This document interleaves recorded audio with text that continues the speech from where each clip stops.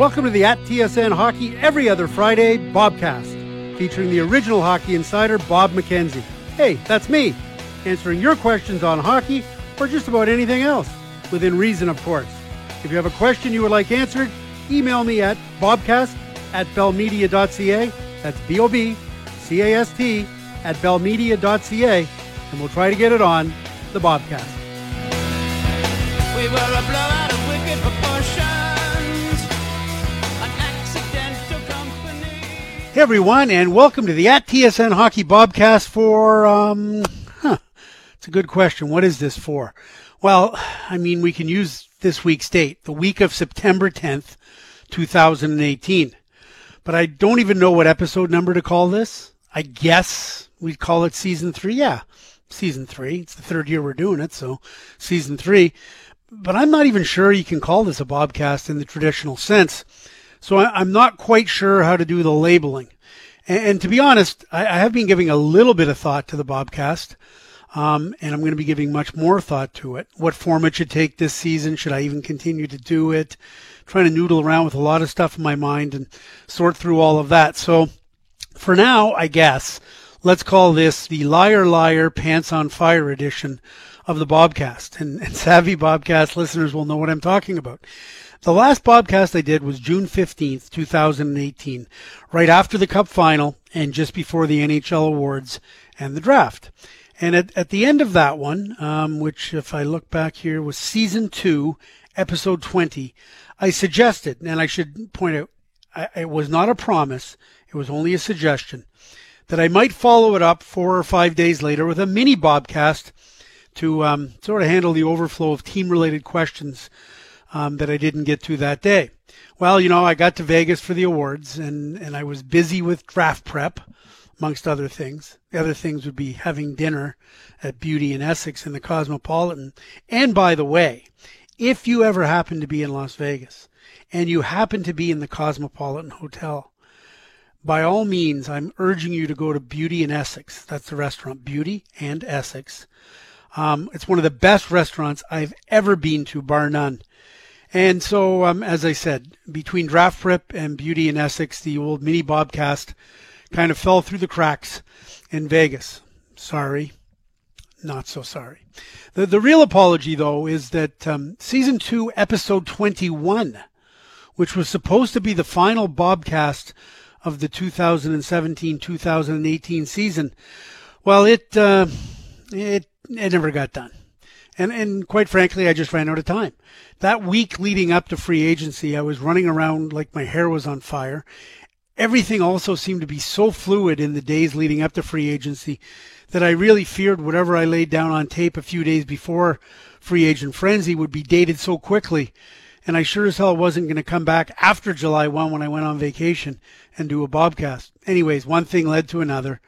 Finally, I had to say, F it, can't get it done. Sorry, actually sorry on that one. So all of our Bobcast listeners will be getting an absolutely full refund for me dropping the ball on episode 21 last late June. Of course, since the Bobcast doesn't cost you anything at all, you're getting nothing unless maybe you count these bonus Bobcasts I'm doing this week. And let's explain what the hell these are. As I've sketched it out here, there are going to be 7 of them, one each for the 7 Canadian teams. And I guess that these are more or less previews of what the opening day roster should look like for those 7 Canadian teams. And I guess I want them to effectively replace the general manager interviews that I've done in the past number of years. Now, people will remember, and I've started the season every year for the last 3, 4, 5 years, whatever it is, going to Penticton in British Columbia for the Rookie Showcase Tournament. It was great. The Vancouver Canucks were there. The Jets were there. The Oilers, the Flames. So I had all 4 Western Canadian general managers all in one location. And I could zip in for like 2 days and bang out 4 in-depth sit-down interviews with the GMs. Well, this year the Canucks and Jets were there, but the Oilers and Flames weren't. They stayed in Alberta to do sort of informal rookie games in their own area. And so I just scrapped the whole Penticton trip. If I couldn't get all 4 GMs in one place, it became a little too difficult to do. In the past, it was easy peasy. This year, not so much. So I didn't go to Penticton. And this year, instead, I spent the weekend that I normally would have been in Penticton and then coming back to rookie tournaments in Toronto or Montreal. I talked to the general managers of the Western Canadian teams over the phone, and as well as the coaches, and just basically tried to hammer down and get a feel for what their teams are going to look like. Now, I view these as replacements for the general manager interviews, and some fans are going to get all up on my grill about the fact that I did interview Toronto Maple Leafs general manager Kyle Dubas last week, and everybody's going to start with the whole, you like the Toronto Sports Network, and we get all the time anyways, which is fine. But the two reasons I did the Dubas interview as a one-off, as opposed to doing all the other guys, is that, number one, he's the new kid on the block, never interviewed Dubas, and all the other general managers had been interviewed multiple times before. And number two, I could get in my car and drive downtown to get the interview with Dubas, and that's why it ended up being a really easy one-off for me. But if you're a fan of a Canadian team outside of the Leafs, and I will get to the Leafs eventually, then you've come to the right place for what I think is a really detailed look at your club as training camps get set to open this week. So whatever you want to call these, I do hope you enjoy them. And sometime over the next couple of weeks, I am going to take a little more time to think about the Bobcast, the form it was in last year, the form it should be in this year. Should I do it every week? Can I do it every week? Should I do it just stick to every other week? Should I interview people, have guests? I don't know. A lot of things to think about, and whether it's even worth doing, because as I said, I just started doing the Bobcast out of the goodness of my heart, and so if it makes sense, I'll do it, and if it doesn't, I won't. But anyways, I'll think about all that. In the meantime, here's a preview of the Ottawa Senators. Man, oh man, oh man, oh man. I don't know how many times I could say man, oh man, but emphasis. Where do we even begin with the Ottawa Senators this season? Well, whatever we say, we better say it damn fast, because this projection of what the Senators might look like on opening night could get dated really quickly if, as somewhat expected but by no means guaranteed, Erik Karlsson gets traded before opening night. So let's get right after it. And let's also acknowledge that with or without an EK65 trade, the Sens have some major holes in their lineup. Both Mark Stone and Matt Duchene are in contract years, on the verge of unrestricted free agency. And while, I mean, in every way speaking, this could be a long, difficult one for the Senators. Now, don't get me wrong. The Sens have some really good kids coming. They do have some blue chip talent on the way. But in the here and now, this season, I think it could get ugly for head coach Guy Boucher and Pierre Dorion. So let's try to drill down here on how these players could line up. Obviously, Stone and Duchene are the Sens' two best players up front. I do not expect them, however, to play together. And really, the scarcity of high-end NHL forward talent will likely necessitate splitting them up. Because Stone is such a good hockey player, and Duchene, as he started to show over the course of last season, took a while for him to get going. But he can be a good hockey player too. So rather than load them up and just have one line and be a really deficient team in your second, third, and fourth lines, I think the theory in Ottawa is going to be hopefully Stone can almost carry one line and Duchene can carry another line. Give them at least two credible threats, one on each of the first two lines, to score goals. So I think what you're going to see is Duchene is likely to start between honest worker B. Ryan Dzingel and veteran Bobby Ryan, who we should point out hasn't had more than 13 goals or 33 points in either of the last two seasons. It's not what one would immediately think of when describing an NHL team's first line.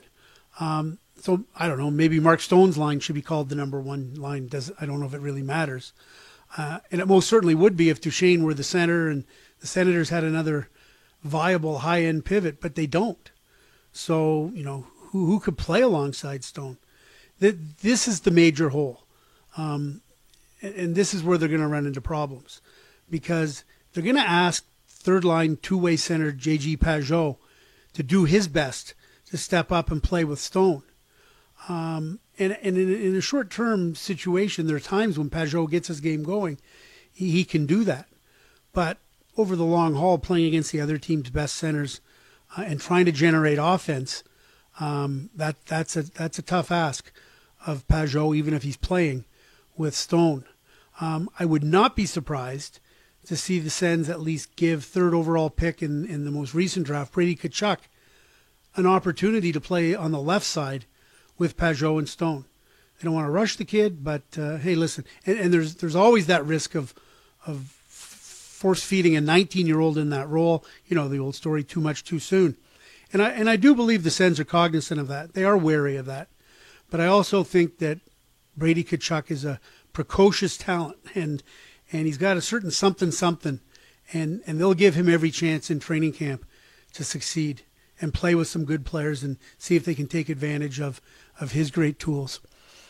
The Sens' lack of another higher-end center also creates a ripple effect on the third line, because if you had somebody besides Duchesne to play as your top two centers, then Pajot would slot in as third-line center, and he's great there. But that's, in the short term anyways, that's not going to happen. You know, and the other thing is, if Pajot was playing third-line center, that would allow you to put promising youngster Colin White on the wing to start his full-time NHL career instead of at center and ease his transition to full-time duty. But with Pajot playing that top two-line role, I think the likelihood is that White is more likely to be given a shot to play in the middle on the third line. I suppose Zach Smith could do that. He's done it in the past. But Smith could end up being one of the wingers on that third line. Michael Bodker is another guy who could play in that third line role. I think we can safely say that the fourth line wingers will almost certainly be Tommy Pyatt and Magnus Piarvi. Everybody knows that head coach Guy Boucher loves what Pyatt brings to the table as a fourth line forward. And Piarvi is, I think, locked in that bottom part of the lineup. And again, if that so far non-existent top two-line center were suddenly to materialize, you could put Pajot on the third line at center. You could move Zach Smith onto the fourth line, and everybody's slotting would be a lot more appropriate. But when you start with a big hole in one of your top two-line center positions, as I said, that ripple effect all up and down the lineup is really difficult. Now, unless Karlsson, maybe the Karlsson trade will net the Sens a quality center. But I think absent of that, what you're going to see is journeyman pro Paul Carey, prospect Philip Chalapik, and maybe something of an outside chance for first-year pro Logan Brown. Carey, Chalapik, and Brown are likely to be the guys maybe contending for a fourth-line center spot. Max McCormick should be one of the 13 forwards, but more likely just the 13th forward in a depth role. I don't think there's any expectation here that Marian Gaborik is going to be a big factor for the Senators. He's coming off off-season back surgery, and we'll see where his medical clearance is at. But I don't think anybody in Ottawa is banking on him being a significant player for the Senators in the early going.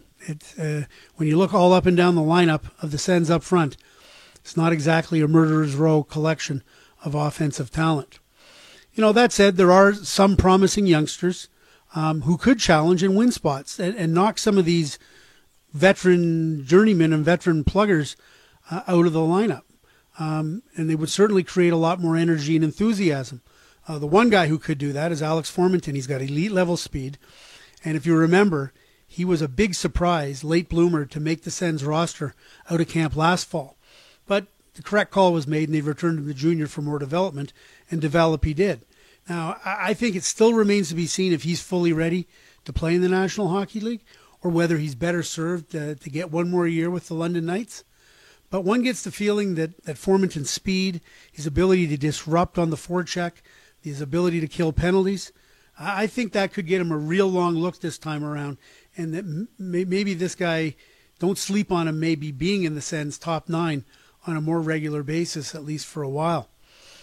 Now, in spite of the sense that Ottawa is something of one gigantic tire fire this season, I don't think there's any question that General Manager Pierre Dorion wants to try to do right by the kids on his roster, including Formanton, and he doesn't want to force feed anyone who's not ready. But given the reality of the situation and the shortage of talent, they have no choice in Ottawa but to give the kids a long look and see if they are ready. And that's why one of the more talented goal scorers in the Sens organization isn't guaranteed a spot, but will certainly get an opportunity to show if he's capable of nailing one down. And that, talking about Drake Batherson, and if you remember the World Junior Championship last year for Team Canada, he was outstanding. His major junior career is over unless he were to go back for an overage year. But he's now eligible to go to the American Hockey League. He's got size, he's got smarts, he's got skill to make an impact in pro. And all that remains for me to see is whether the more prudent approach is to start him in Belleville of the American Hockey League, or does he play well enough in training camp to play his way into the conversation of a spot to start the regular season. And I think that's what we're about to find out. I think the bottom line for Ottawa is that while these kids, Colin White, Brady Tkachuk, Alex Formanton, Drake Batherson, while they could make things interesting, this team right now really only has 2 top 6 talents in its top 6, and that's Duchesne and Stone. And that's a tough way to go into the season. I mean, man, that's really lean, especially when you're asking the Senators' top 6 to go up against division rivals like the Tampa Bay Lightning, the Boston Bruins, and the Toronto Maple Leafs. And I think a lot of the same problems exist on the blue line. Now, with Erik Karlsson in the lineup, I was stressing with him in the lineup, the Sens are still missing at least one top 4 defenseman. Now, if they trade Karlsson, and that is certainly the expectation, it's far from guaranteed that they're going to be getting back an NHL-ready top 4 defender. So, with Karlsson, they're short 1 top 4 defenseman. Without him, they're short 2, and it gets worse. Because as it is, Karlsson's projected partner is Thomas Chabot, and he's a blue chipper. I think this guy's going to be a fantastic defenseman in the National Hockey League. But it's really tough for a kid to come in when he's not properly insulated. And the Ottawa Senators may not have enough depth on their blue line, especially in the absence of Karlsson, if he's traded, to insulate Chabot. Cody Ceci is really the only other top 4 blue liner that the Sens have got, and he's going to be stressed to the max too. Now, if Karlsson is traded, I think what you would see is Ceci would likely be pressed into a top pairing role with Chabot. Now, if Karlsson starts the season in Ottawa, then Ceci will almost certainly be paired on the second pair with a much younger, much more inexperienced partner, someone like Ben Harper or Christian Wolanin. I know head coach Guy Boucher has really liked what he's seen from a very small sample size in the 23-year-old rookie Wolanin. Yeah, I think he played 10 games last season. And Big Harper has shown some promise as a big defender. But, top 4 roles for one of these guys right out of the gate, again, asking a lot. Mark Borowiecki, who did the great interview with Eugene Melnick, that's another story for another day, and Chris Weidman, have on multiple occasions in the past, that's basically been the Sens' third D pair. And I think they're likely going to reprise that this year. But if one of those kids, like Wolanin or Harper, can't get the job done on the second pair with Ceci, then it might become necessary to move Borowiecki or Weidman up to the second pair, and that's far from an ideal situation. It really does underscore how short the Sens are of legit top 4 defensemen, especially if Karlsson is moved and they don't get another top 4 defenseman in return. One player the Sens really like for the future is second-year pro Christian Jaros. He's got some promise, big guy, but he was injured a fair bit last year. Not likely ready for full-time duty right out of the gate, but he could be a bit of a depth consideration. So once again, like the forwards, I think we can say this about their D. It's lean, it's not mean, it's lean. And that is going to put an enormous amount of pressure on both goaltenders, Craig Anderson and Mike Condon. Ottawa's goaltending has to be way better than it was last season. And I don't want to throw Anderson and Condon entirely under the bus because there were so many things that have gone wrong in Ottawa but it's going to be difficult for Anderson to have his bounce back year, Condon for that matter too, if they're constantly under siege because the lineup in front of them has so many gaping holes. Add it all up, I don't think it's a very pretty picture in Ottawa. I think Guy Boucher's biggest challenge as head coach is going to be trying to maintain some semblance of passable, positive morale, but that's going to be so hard to do in what we believe seems like a really toxic environment. Season ticket sales are said to be abysmal. The fan unrest with owner Eugene Melnyk is visceral and downright nasty. And even beyond the on-ice issues they've got, there have been so many off-ice distractions. The Karlsson-Hoffman off-ice thing that sprung up in the spring. So many things. And it's really amazing. It really is to think that this is the same franchise that in May of 2017 was one overtime goal away from going to the Stanley Cup final. Think about that one for a moment. And now it just feels like the entire thing has come apart at the seams. And I really do, And I do believe that Pierre Dorion and Guy Boucher and their various staffs are doing whatever they can to try and keep this thing together.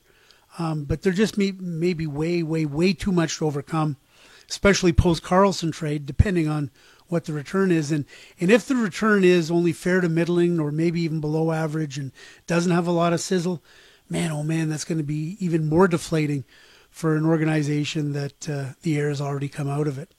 In any case, if that trade gets made sooner rather than later, well, you know what? We may have to drastically revise the opening night lineup projection because maybe there will be a lot of bodies coming in. Either way, I think everybody knows the score in Ottawa this year. It's going to be a long, hard year in the nation's capital.